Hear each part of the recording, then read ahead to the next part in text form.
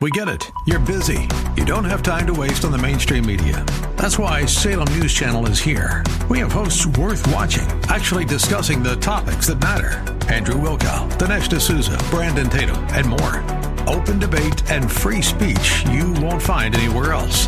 We're not like the other guys. We're Salem News Channel. Watch anytime on any screen for free 24/7 at snc.tv and on Local Now, Channel 525.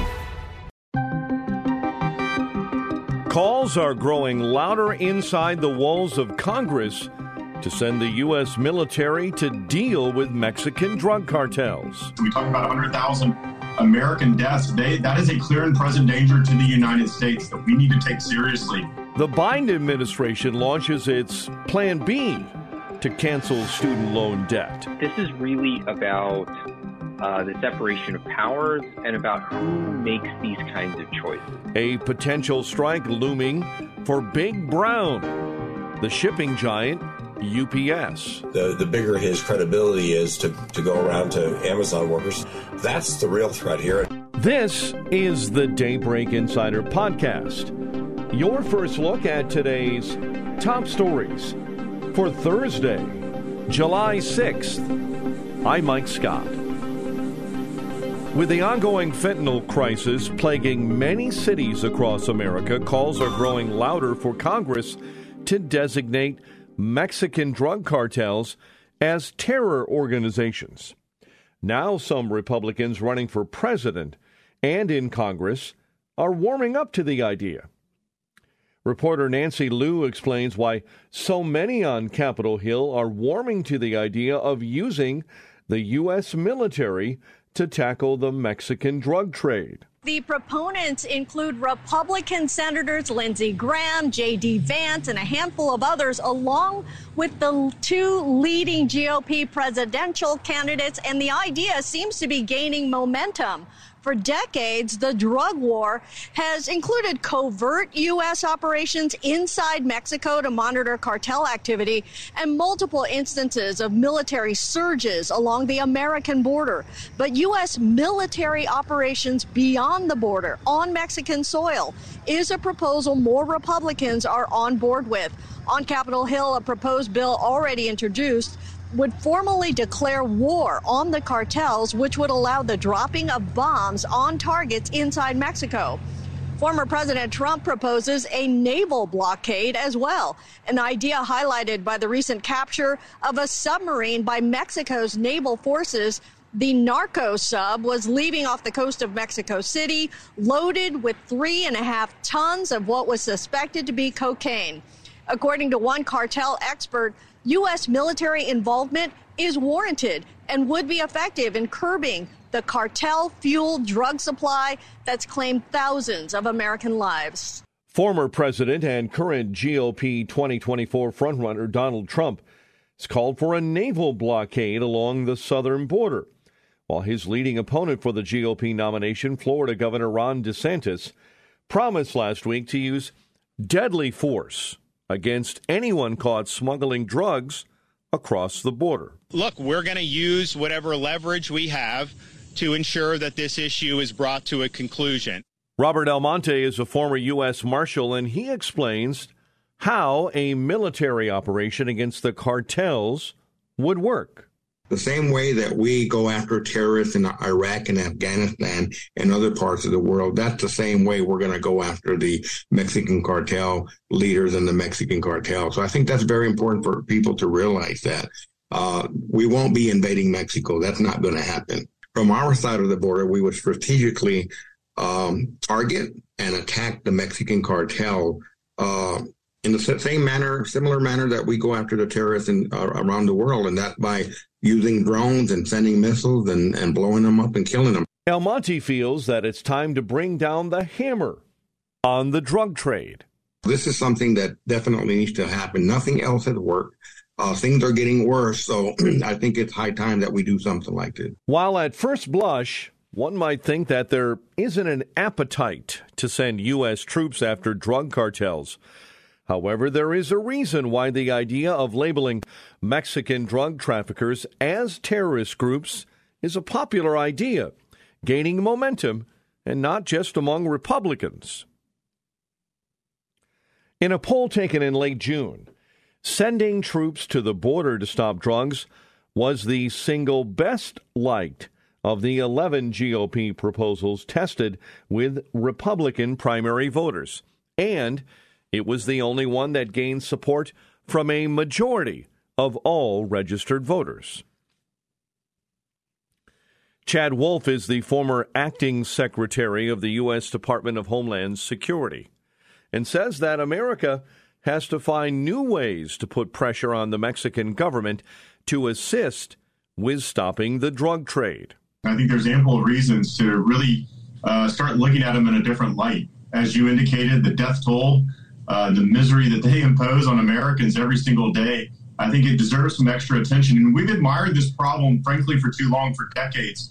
We've tried to treat this as a law enforcement issue, and we've approached it that way, and we just haven't had the success that we need to have. So we need to start thinking out of the box, and we need to start looking at other options. As I've indicated, all options should be on the table. We shouldn't take certain options off that table. And if that means using military force, if that means doing a variety of things that maybe some Americans are uncomfortable with, I think it's prudent to actually start exploring those ideas. And everything here, Leland, that we're talking about is designed to put leverage on the Mexican government to have them do more. They are a compromised actor here, but they need to be leveraged to a point to where they're uncomfortable and doing things that they otherwise would not do. One of Wolf's concerns is that in many respects, he believes that the cartels have become a government unto themselves. They are certainly control ungoverned spaces right there in northern Mexico, miles away from our border. And we just don't see that normally. It usually occurs in Afghanistan and elsewhere. But that's what we have along that border. They are better equipped, better armed. They have more power and more territory today than they have ever had. And that's a concern from Americans. And when we talk about the fentanyl crisis and we talk about 100,000 American deaths, that is a clear and present danger to the United States that we need to take seriously. And again, continuing to admire this problem and just kind of throwing our hands up and saying, well, it's the way it's always been. I don't think that that's what Americans want, their federal government. So we need to have some options. You can look at cyber operations. You can look at cyber warfare. We really got to get creative here and start disrupting their operations. These are multinational organizations, businesses that run that way. And we got to get creative about really taking them out. Mexican President Andrés Manuel López Obrador has repeatedly said that he is unwilling to host the U.S. military on Mexican soil.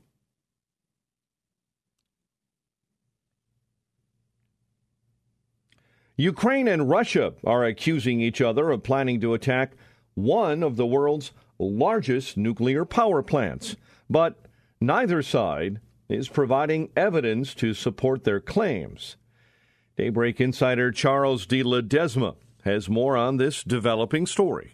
The Zaporizhzhia plant is located in southeastern Ukraine and occupied by Russian troops. Citing intelligence reports, Ukrainian President Volodymyr Zelensky says Moscow's troops had placed objects resembling explosives on the roof of several power units there.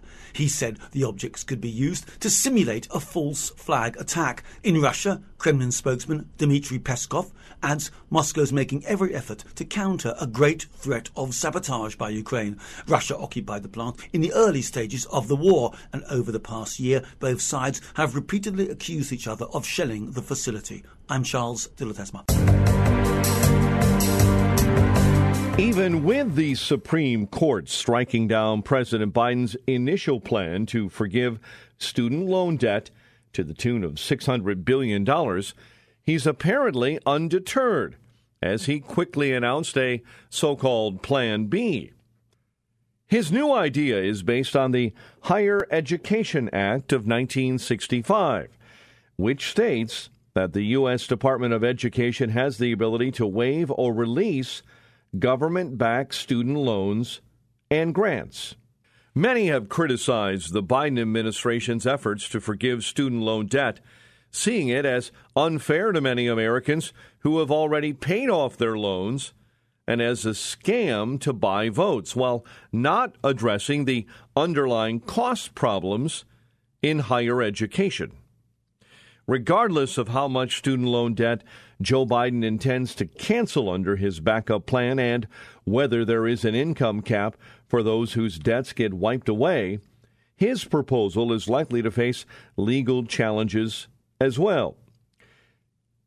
Caleb Kruckenberg is an attorney for the Pacific Legal Foundation, and he joins the Daybreak Insider podcast to discuss the recent Supreme Court ruling on student loan forgiveness and the Biden administration's new scheme to wipe away student debt. Obviously, PLF is pleased with the decision. I don't think anyone who was really following the court and following the case was that surprised by the outcome. But I think what is really important to take away from the decision is that this is really about the separation of powers and about who makes these kinds of choices. Because I think if we look at the decision from the court, they said over and over again, we're not deciding whether student loan cancellation is good or bad. We're just saying this is a decision that Congress needs to make. It's not one they did make, and it's not a decision that President Biden gets to make all on his own. Initially, the president tried using the HEROES Act in order to unilaterally cancel student loan debt. In your opinion, why was his legal reasoning flawed to begin with? Well, I think this is a situation that it's pretty obvious that Congress didn't give the president what he was hoping for, what he promised voters. And so he tried to use a workaround. Because this is something that the Supreme Court actually noted, is that Congress considered this exact policy when the Democrats had a majority in both the House and the Senate, and it didn't go anywhere because presumably, the representatives, they didn't want to go for it because they didn't think people would like it. But instead, then the president said, actually, I have the power all along. It's in this statute that nobody ever thought gave me this kind of power before. And the Supreme Court, I think, made pretty quick work of that argument. Polling has shown that blanket debt cancellation for college students is deeply unpopular among Americans. In your opinion, why would the Biden administration still try to do something so unpopular? Well, I think, there's sort of a cynical answer that, look at the timing. This proposal came out in late September, and we were going into the midterm elections, and President Biden said, basically, I'm going to make good on a campaign promise. I'm going to wipe out debt for college-educated people, and I'm going to give you some free money. But you're right. I think a majority of Americans don't think that was fair. They don't think it was good policy. And that's why Congress didn't pass it, because they knew that representatives, I think, knew that they would have to go back to their districts and answer to the voters. And I think the president just kind of thought he could maybe get away with it. And this is really a gift to a very narrow part of his base. PLF was one of the first law firms to file a case against the Biden administration's plan to cancel student loan debt. What was it about this case that made the Pacific Legal Foundation want to take it up? Well, one of the ways that I think was really concerning to PLF and a lot of people is about how the administration put this policy in effect, or tried to. They announced it in a press release in September of last year, and they said it was just going to automatically take effect in the coming days. I mean, this was something that was very informal. And so right after it was announced, PLF filed one of the first major lawsuits challenging it because we really felt like it was an emergency. The president has announced another plan to cancel student loan debt. Do you believe that there will be legal challenges to it? Well, unfortunately, the president made it very clear that he is going to do whatever he can to avoid the Supreme Court's decision. On some things, he's been very vague, and it's a little unclear how he thinks he has the power. But one thing that his Department of Education announced actually the very same day as the decision is a new rule that's going to change certain repayment obligations under a different statute called the Higher Education Act. This is something we've been watching, we've kind of been anticipating, and unfortunately, I think this is something that once again is going to be challenged in the courts because we don't think the Department of Education has this power.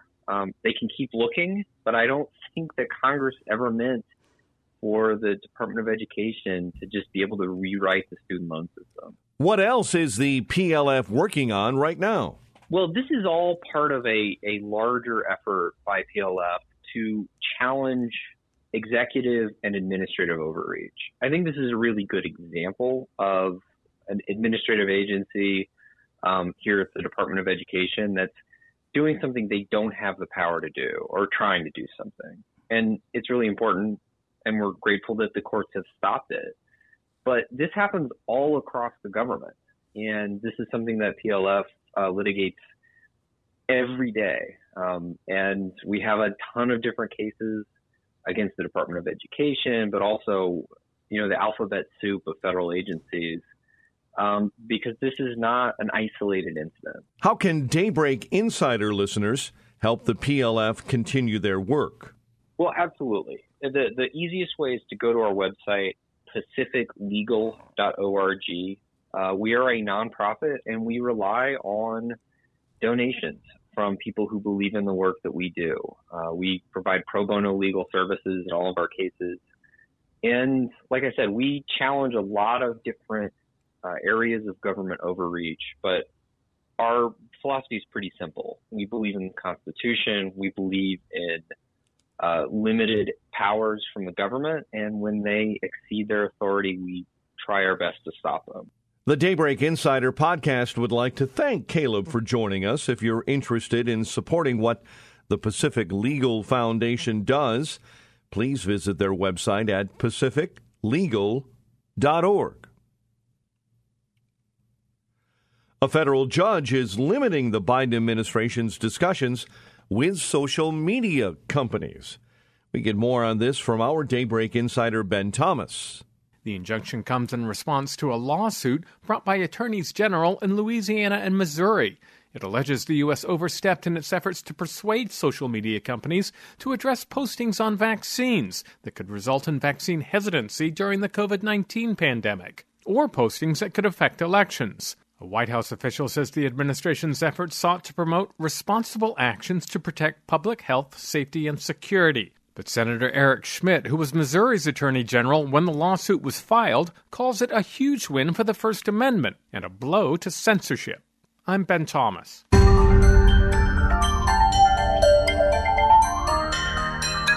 Negotiations between UPS workers and the shipping giant over labor contracts has been in the process for months without much progress, leading some to believe that UPS may see its first strike in more than 25 years.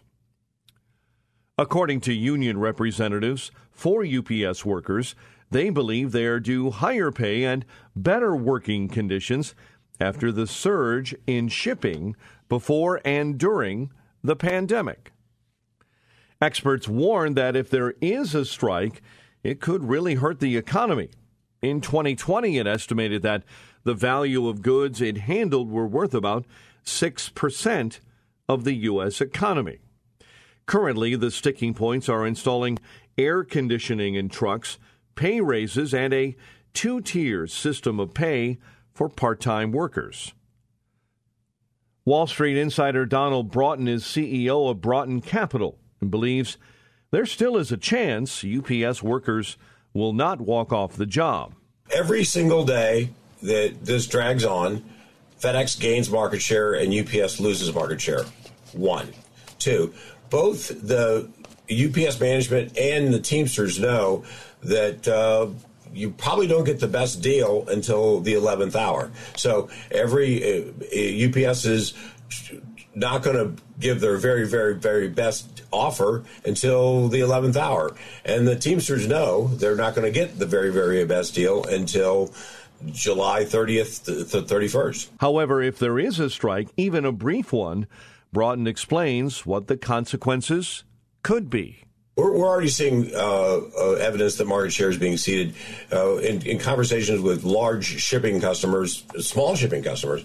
They're all cognizant of what's going on, and that their perception has changed. Talking to people who route freight for a living, 6 months ago, they thought, there's not going to be a strike. Then they started to say, well, there might be a strike. And now they're all believe there's a strong possibility that, even if it's brief, that there will be a strike. And that change in outlook has really driven a change in behavior, because if you're an e-tailer and you have a distribution manager who hasn't made contingency plans and UPS goes out on strike, even if it's for a week, you need to fire your distribution manager, and everybody in that role knows that's the equation. Looking at the bigger picture of the labor market, Broughton says that labor unions are seeing some big wins. What's really also important to understand is two things. One, the reality of what the current labor situation is. If you go back to the United Auto Workers went on strike against John Deere, and they got paid an $8,500 signing bonus per person to come back to work. The locomotive engineers were on the verge of holding up the entire labor contracts for the entire railroad industry, and they got paid an $11,000 signing bonus to finally sign on the dotted line to agree. So UPS has looked at those, I'm sure. They look at what's happening right now with the Canadian ports. Unions are getting paid to strike. And Broughton believes there's also something else driving the UPS labor talks. The current leader, the president of the Teamsters, is a bully.